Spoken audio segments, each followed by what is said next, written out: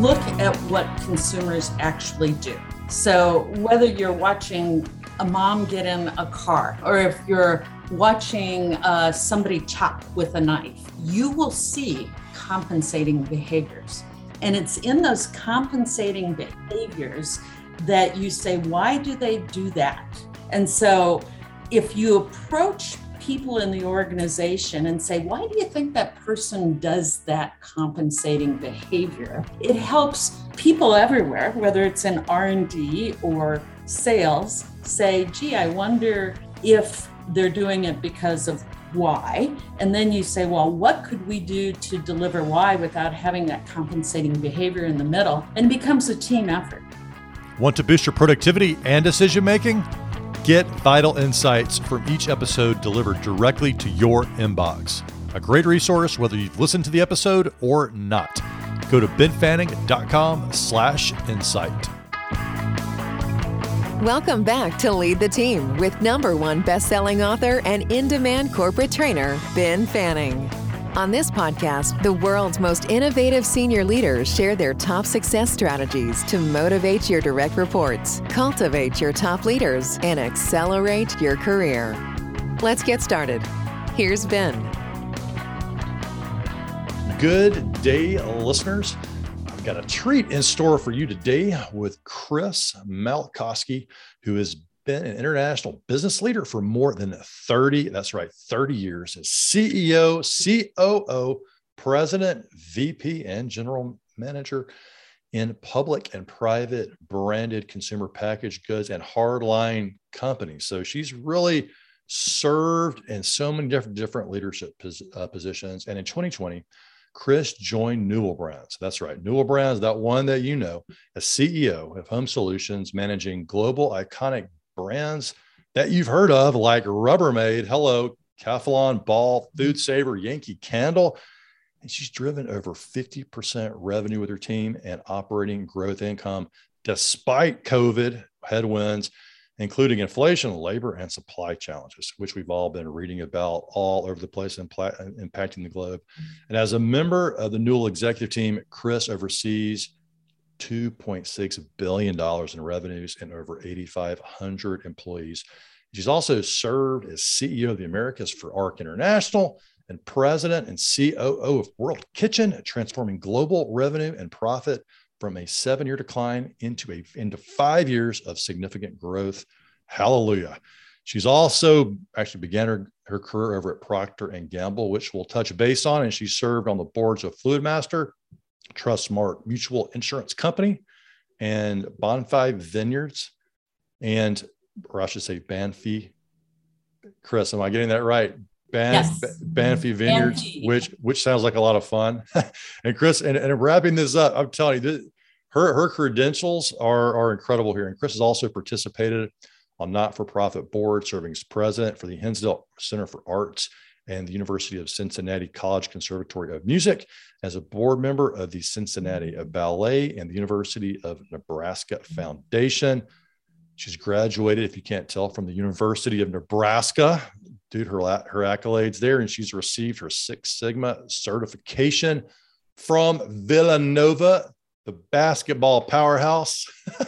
Kris, welcome to the show. Thank you. Thank you. And I actually will add that last Monday, I was also given responsibility for the writing division at Newell, which includes great brands like Sharpie and Papermate.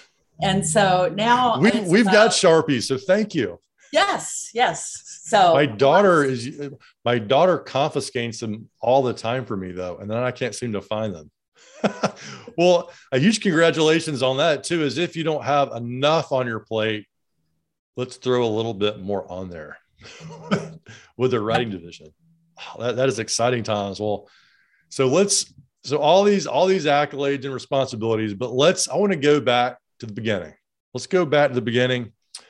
What was your first job? And tell us a little bit about what you learned during that period and how it influences your leadership today. Yeah, so my first job was in brand management at Procter and Gamble. And in that job, I really learned how to identify unmet consumer needs and then Mm, create new products that could deliver on those needs, which has set me up for a career of launching new brands and finding new technologies to bring to the marketplace for consumers. mhm. Um, John Pepper was the CEO when I was at P&G, and I really tried to model his approach to business understanding and deep Mhm. consumer insights to help me get to where I am today. Wow. Well, so what was it like interviewing for that job? Well, that was a funny story. So, the first person I sit in front of was a Harvard MBA, Rad Ewing, great mind, brilliant person. And he said, Kris, tell me about your first paid job, what you did and what you learned from the experience. And I thought to myself, my first paid job. And I said, do you really want me to tell you about my first paid job? And he said, please. I said, okay, here it goes. When I was 5 years old, my parents paid me 10 cents for every case of eggs, which is 144 eggs, to pull them out of the chicken coop, wash them so we could sell them to the grocery store. And what I learned from that is the eggs that come out of a chicken coop are much dirtier than the eggs you buy at the grocery store. Organic. Really? I guess Brad didn't realize he was talking to a farm girl from Nebraska in the interview. Yeah. So let's deep dive into that. So Nebraska is a beautiful state, a very big state. What was it like growing up there? You know, you learn the meaning of hard work and work ethic. We milked 50 head of cows, and cows have to be milked morning and evening every 12 Wow. hours. So I saw my family get up early and get the work done. So I felt it really helped set the course for me to understand the hard work that's needed to get ahead in life. Yes, I've got family in the farming business, and there are no off days unless you're fortunate to grow big enough where you can have some help on the farm. But still, it seems like everyone's getting involved in one way or another all the Yes. time. And Yes. did you ever think that you'd end up in the C-suite back in the day? That really wasn't something to dream about because I didn't know anybody who was in a C-suite at the time. Mhm. But what I can tell you is we listened to the markets and looked at pork belly futures and things like that. When we were at the dinner table, we would listen to the radio. And I learned more about business and planning than I ever thought. And so as I got into my career and found what I love to do, the C-suite suddenly became a reality that has been delivered. Wow. I mean, what a cool gig. So you think, Kris is growing up on a farm. She's not learning about business. Well, yes, she is. She's learning about futures. And I haven't really thought about that, but farming is all about planning. If you're not planning, you ain't gonna be farming for long, right? Because you're looking throughout the year, the planting season, everything's got to sync up, right? That's true. Yes. You probably learn about insurance. Oh, I mean, yes. you're learning about a lot of things that a lot of people don't think about, at that early age. Wow, what a cool experience to have. And it sounds like it's really shaped you as a leader. So what advice, looking back over that time, what advice would you give your younger self today, or maybe something new that you would tell them to try? Yeah, so you can imagine when I arrived at Procter and Gamble, the recruiting class and the people around me had all gone to prestigious MBA programs, and I really didn't feel like I fit. So for the first, call it 10 years, I tried to be somebody that I thought others wanted me to be. Hmm. And somewhere around the 10-year mark, with 3 babies and a husband who was living in Asia, I said, I can't be someone else anymore. I have to be myself. And I coined a phrase that I called live, laugh, love, and let go. and really tried to drive my life by that going forward. So what does that mean? Live means live your life to the fullest. If you're at work, give your very best at work. If you're at home parenting, be the best parent you can be. And then love, you got to love what you do. You can't go to a job every day that you don't enjoy, because it's going to be that much harder. Laugh is probably the most important. You got to see the humor in every day and be able to laugh at yourself and to laugh with others. And then finally, let go. Everybody makes mistakes. We all do something that we cringe and say, oh, that was really stupid. But don't dwell on that, because you're not going to change the past. You just need to keep looking forward and let go of the past and live for the future. Man, what a powerful expression or saying to share with people. It means a lot. I mean, anybody can say this, but when you're coming from the C-suite, it's like, wow, really let go? How do you let go of the pressures of work when you have the pressures of family, employees, team, investors? What advice do you have for people who say, okay, live, okay, I love that, laugh, yes, love, but let go? I mean, how in the world do I let go when there's so much riding on my performance? It's not hard, and it really encompasses all facets of life. I remember when I did have 3 children in 20 months, and all the mothers would bake homemade cookies to bring to the preschool for when there was a May festival or things like that. And I forgot. And so I stopped at the grocery store and picked up some ho-hos and brought them. And all the mothers looked at me and said, oh, I can't believe you didn't make cookies for this. Those aren't home-baked cookies. I know. But guess what? The ho-hos were picked first by the kids and they enjoyed them. But, the same is true with work. We do the best we can. And if we keep being transparent about the decisions we make, try to do what's right for the people, right for the business, right for the long haul, not just the short term, you can let go, because you are creating the path and the destination that is going to get you to a better place. So I like that. So for the listeners, Kris, I hear that it's like, hey, remember the long game, because maybe facing a stressful situation today, but this is a blip. Or maybe you're accelerating something amazing, a huge win, but this too shall pass. So play the long game.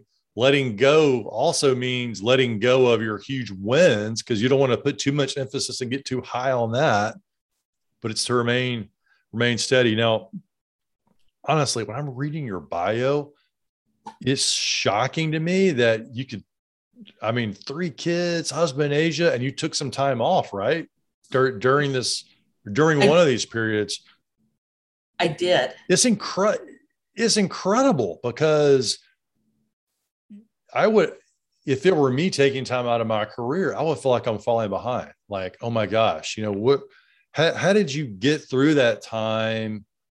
Like, what was your mindset to say, I can do this and come back? And by the way, when I come back, I'm going to conquer the world.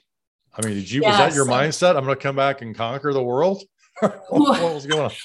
My mindset has always been that I'm going to conquer the world. But, before I took time off from work, I had risen to be only the 4th female in the history of P&G to be a VP and general manager, because P&G is promote from within. Mm-hmm. And everyone was like, oh, Kris, maybe someday you'll be CEO at P&G or CEO somewhere else. And the problem was my twin boys both had serious medical problems. One needed to go to DuPage Easter seals 4 days a week for 2 hours at a time. He was diagnosed with sensory integration disorder. And the other son had sleep anxiety, which meant he was waking up multiple times overnight and waking me up every time he woke up. And my husband was commuting with his job, so I was the primary person there to take care of him. And so I left work because I said, if my family can't be in the right place, how can I ever be in the right place? And the good news is the boys both got better. The bad news was I was out of work for 2 years. And it was difficult being taken seriously, because there had been no precedent for a woman who had scaled her career pretty quickly to take time off to then come back at that same level. And what's the best, it's the best thing that ever happened to me, because what happened is I got involved with private equity, which led to a Fortune 500 role that was very different and a new ground for Sears Holding Company. Then I went back into private equity. I've worked at small companies, big companies. I've learned how to deal with no budgets. I've learned how to be scrappy and agile, but I also know how to work in big companies like Newell.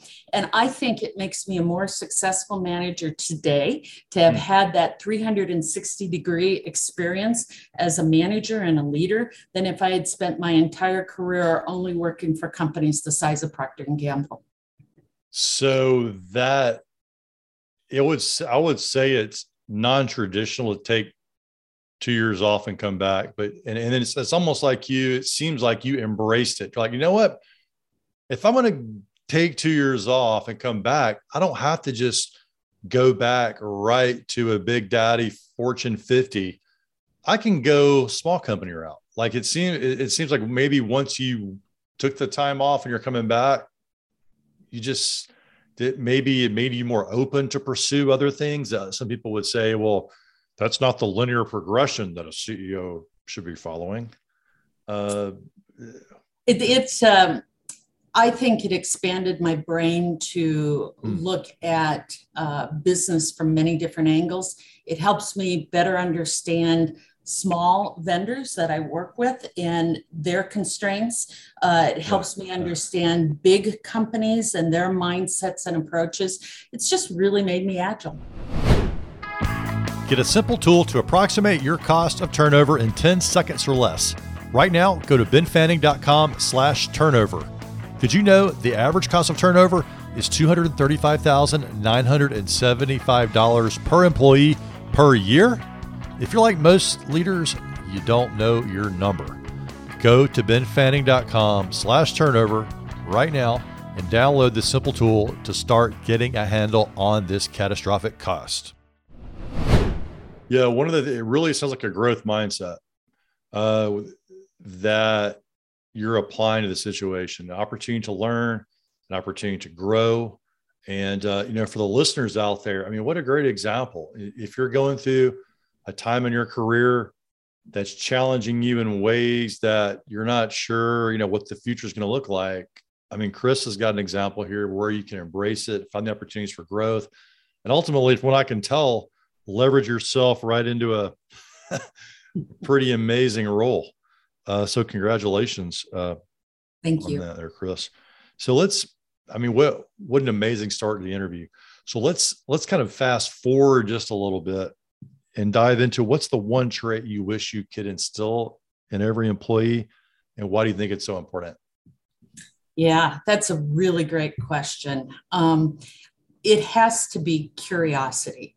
I would love it if the people around me every day would say, is there a better way to get this work done? How can I make it better? Is there a better way to meet consumer needs? How do I make them delighted and excited with my products? I've often found that great innovators start first with a curious mindset. When the old Walkman was around, somebody was saying, hey, what if I could make it small and play music? Yeah. And thank you, Steve cell Jobs. phone and all that came out of that kind of thinking. Yeah. It's hard to find people who truly are curious first as a trait, but I love to surround myself with people who are always thinking about how to do things better, but different.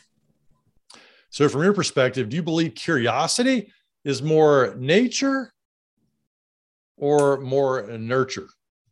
I think it starts out as nature, but if people constantly say to themselves, how could I do this better? How could I better excite my consumer? I believe you can also do some nurturing around curiosity. Yeah, I answered like someone that's done Six Sigma training, right? We're going to 5 why this thing. I had a boss earlier on, and I'm not going to go deep into it, but let's just say I thought I was thinking in college, and I got in my first job, and I quickly realized, I thought my job was to basically get a question, go find out the answer, and then just go relay what I found out. And this boss is like, Fanning, don't you ask me another question or bring me another problem until you've thought of 3 potential solutions. I don't care how crazy they are. And then he actually lit up a cigarette in a non-smoking facility and blew smoke in my face. I don't recommend that as leadership training, but he taught me to think that day. And it was amazing how I wouldn't say I wasn't, I would think I was curious, but I didn't really know how to connect it with the work environment.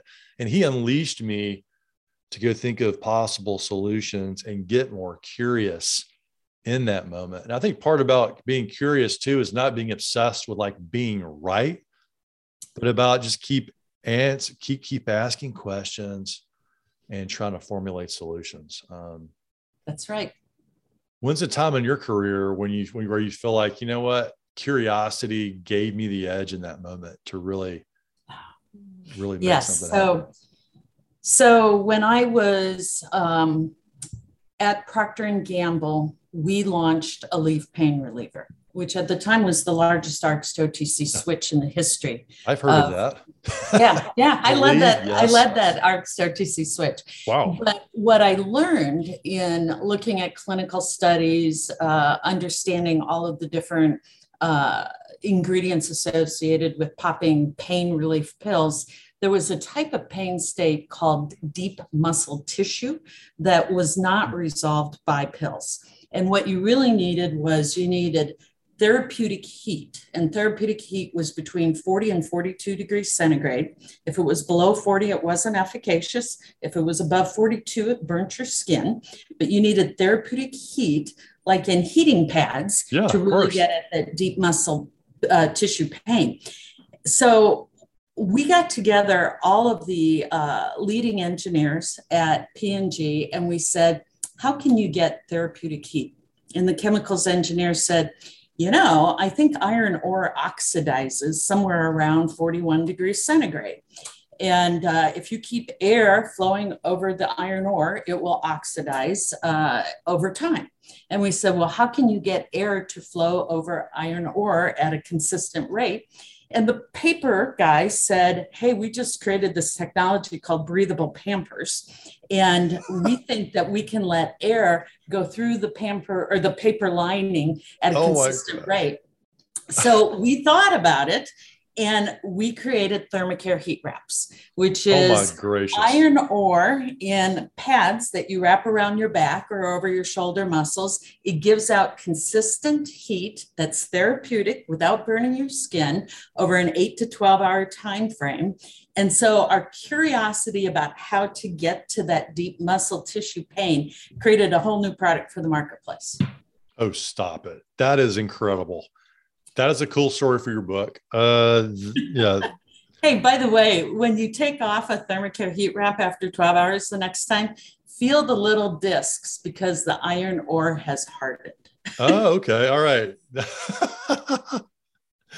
So it started with curiosity, heat, iron oxide, and Pampers. Yes. And it created, that is a really cool story. And what a great example that you can probably tell your employees over and over again. You're like, y'all. Yeah. This could be the next Thermacare heat wrap. I got one more for you, which was truly an inspiration. I worked on Craftsman. So you would think that I would remember that if you have a portable power tool, you have to juice up the battery to be able to use it. And so I went to hang some pictures in my house one day and my battery was dead. And I'm like, oh, now I have to wait 30 minutes to recharge that battery and, go about, do other things. And so the very next day I was in at work and I said to the people who made my batteries, I said, could you just give me a quick boost charger or something where the battery, can come back alive within how fast it takes me to drink a cup of coffee. Well, Craftsman did launch a quick boost charger. We figured out how to get the battery rewired into the charger, where if you put it in for 3 minutes, it would charge to 50% and give you an hour's worth of charge, which is what most people need when they're using portable power tools, not on a construction site, but for personal use. So you just got to keep thinking, Wow. How can I get there? Wow. Okay. A lot of stuff going through my head here.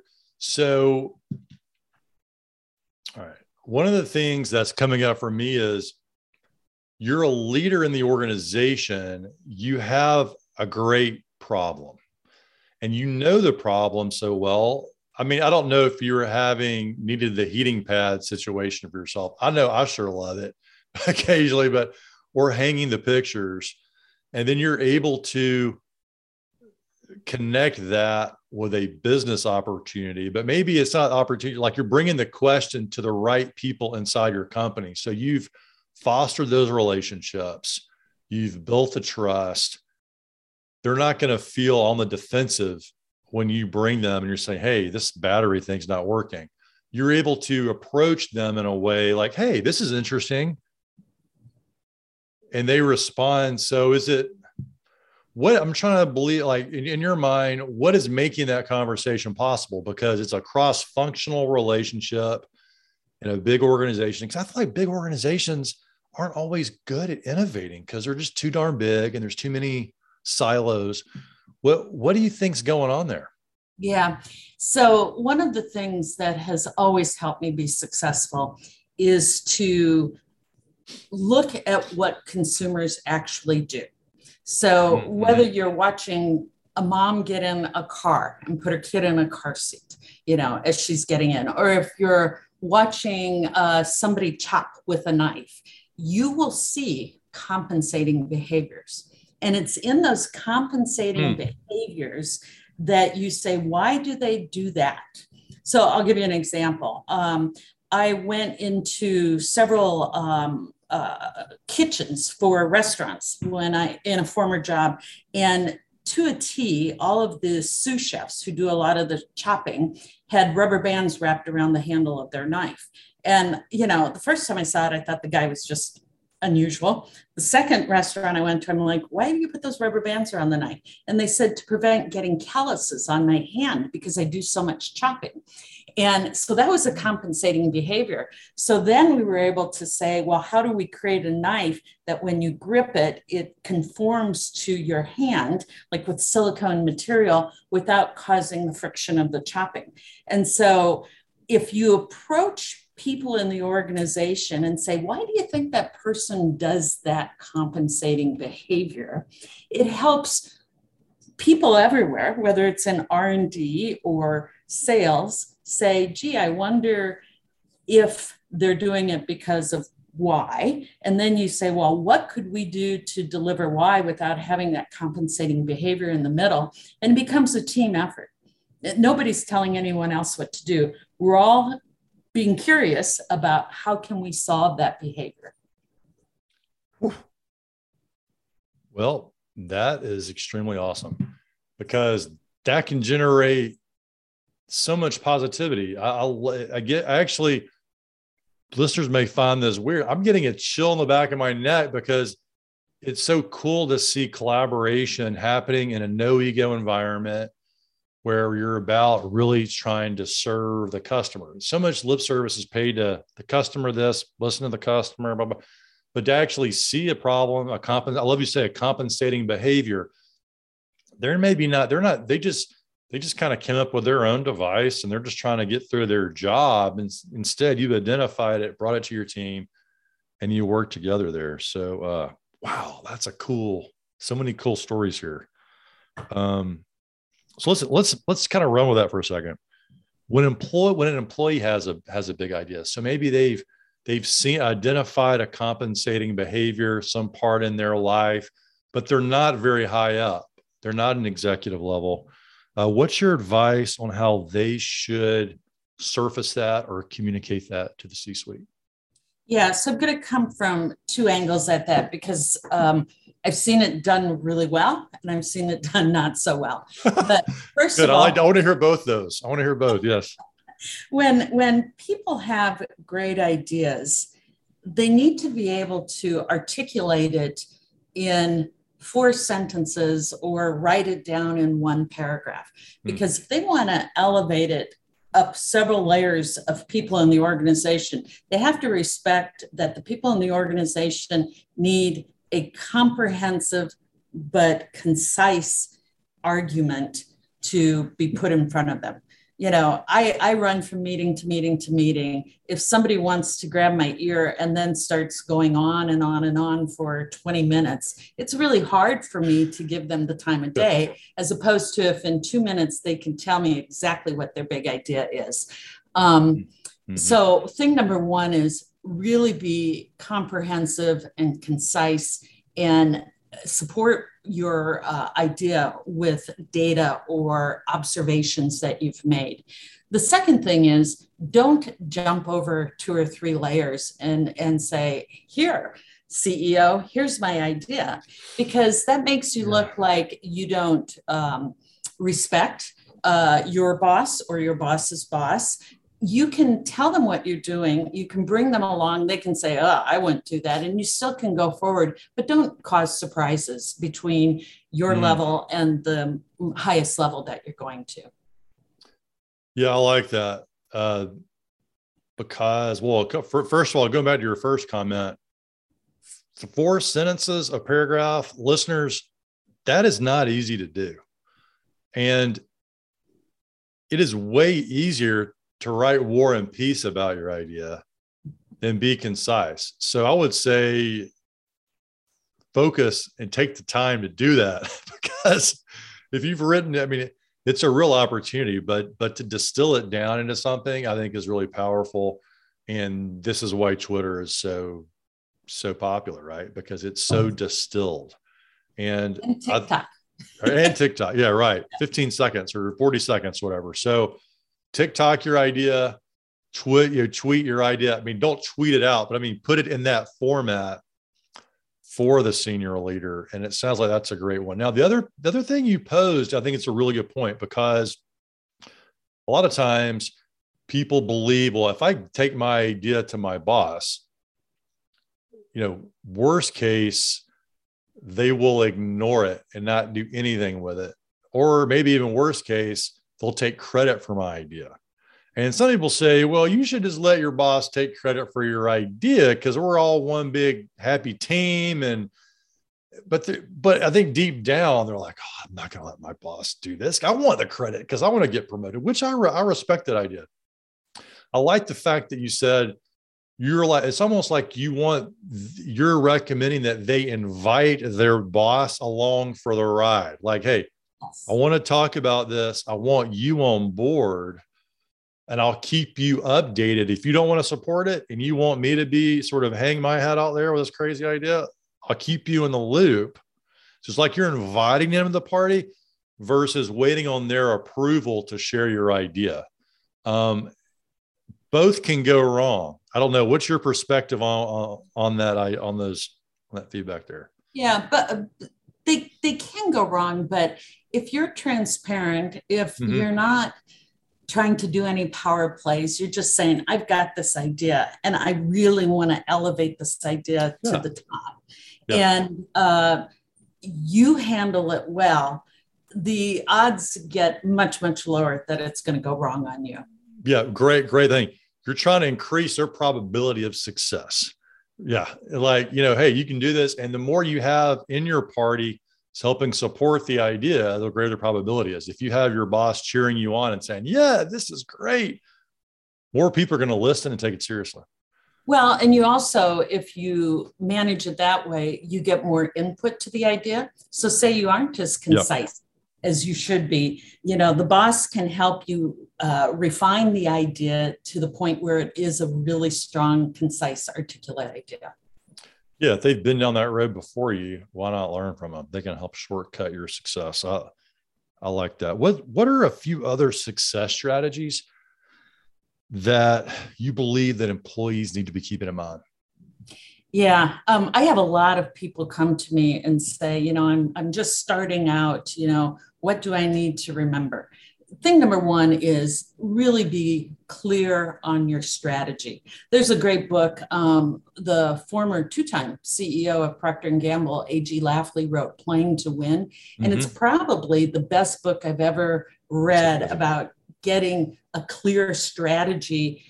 And as part of strategy, you got to have the right skills and talents and the right business processes and systems, not just the strategies. So you have to have those other things to know you can deliver on it. So thing number one, clear strategy. Thing number two, focus. I see a lot of people trying to boil the ocean. And really, there are probably only 2 or 3 things that are going to get you 80% of the way to the business objective or the business results you want to get. And then the last thing, and this is most critical, I call it be irreplaceable, but it really means make a difference. If you are on the team and you are hitting the singles and the doubles, you're not going to be benched. But if you're there filling a desk space without really adding value and contribution to the growth and the success of the organization, if you have to reduce the size of your team, you're at risk. So really find a way to make a tangible difference so that you're irreplaceable. Yeah, great advice there. And all things within the control of every single person, making a difference. If you don't feel like you are, then the good news is maybe you are, maybe you aren't, but get in that conversation with your manager, right? Or with your mentor and say, hey, am I making, I feel like I'm not, am I missing something? And sometimes the good news is maybe you are, maybe you show up every day working hard, you're just blind to it. Or on the flip side, they're like, you know what? Not really. So then you can engage them in what is going to make a difference, because based on your work environment and the work situation and your role, sometimes it's hard to track your work back to the bottom line. And that's the universal language. And so, I think it's a great idea to make sure that you're focusing on making a difference and becoming irreplaceable. Yes. Somebody once said to me, my management didn't do enough career pathing for me. And I'm like, hey, well, you own career pathing. You own going to your boss and saying, what does success look like? What skills should I be gaining in experience? And a lot of people feel that they're the victims because their boss didn't come to them first. And they aren't the victim. They need to be proactive about it. And to your response to that, my response to that is, do you really want somebody else career pathing for you? Like, hopefully you're on a journey to know yourself, right? Better than anybody. And I've had some great bosses and some not so great, but I wouldn't even want my best bosses career pathing for me. Right. Right. And I love your part about like, hey, you got to get in that conversation, because that's where the magic happens. And to expect that your boss is going to know your true heart's desire, that's scary, man. And like, don't expect them to read your mind. And you got to get to know yourself and what you want. And then once you start to understand, I think most bosses and my team inside my company, I encourage them to like get in the conversation with me on what you're enjoying. If you're not enjoying the work, I'm not saying I may not be able to take you off that right now, but I'm thinking ahead for you and seeking opportunities, and we can play this game together. But please don't show up on Monday saying I'm frustrated or else I'm going to quit. Like give me some heads up on how we're going to manage this together. And I think most bosses, and I'm curious from your perspective, like you have their best interests in mind. Like you want to work with them, but you can't read their mind, especially 8,500 people or however many people are in $2.6 billion in revenue, 8,500 people in employees' minds. You're not reading one of them. Right. But if you engage your boss and say, hey, help me garner the skills I need to have, help me identify what I need to be doing to enable the organization to be successful. When you do that, you just made that boss more committed to your career. Nice. Because it's human nature to, want to help somebody who wants to be helped. I love that. Assume that the universe is conspiring in your favor, but you got to get on board and help it. That is tremendous. So, Kris, I got so many more questions, but we don't have a lot more time, especially with your schedule. What is the cherry on top? What is the last important a thought or idea or story that you'd like to share today? Yeah. I recently was asked to pen a piece on a book cover for a book that came out. And the book was called Good Comes First. It was written by Kris Edmonds and Mark Babbitt. The book showcased real case scenarios of building culture and creating great culture. And I guess my parting guidance to people is make sure you're really building a culture of high engagement, because if you do, you are setting your business much higher on track to be successful. The statistics are all out there. If you have a company that has employees who are highly engaged in the company's culture and feel like they belong, those companies are likely to outperform companies with low cultures. So that last piece of advice I'd give is really look at what you're doing as a leader or what you're doing as an employee growing into leadership roles to help build culture in an organization, because it is mission critical to ensuring success. Yeah, I think that's a great place to really wind the interview up, because it all leads to that. Culture is what ties all the relationships, having a culture of curiosity, all those things that you want to instill in the employees. It's where it all comes together and ideally manifests in a positive bottom line outcome for everybody. Yep. Kris, thank you for this fun interview today. Well, thank you. I hope you have many more great interviews, Ben. Thanks, Kris. Okay. Bye-bye. If you're an executive at a crossroads in your career and thinking about quitting, do this before you do anything else.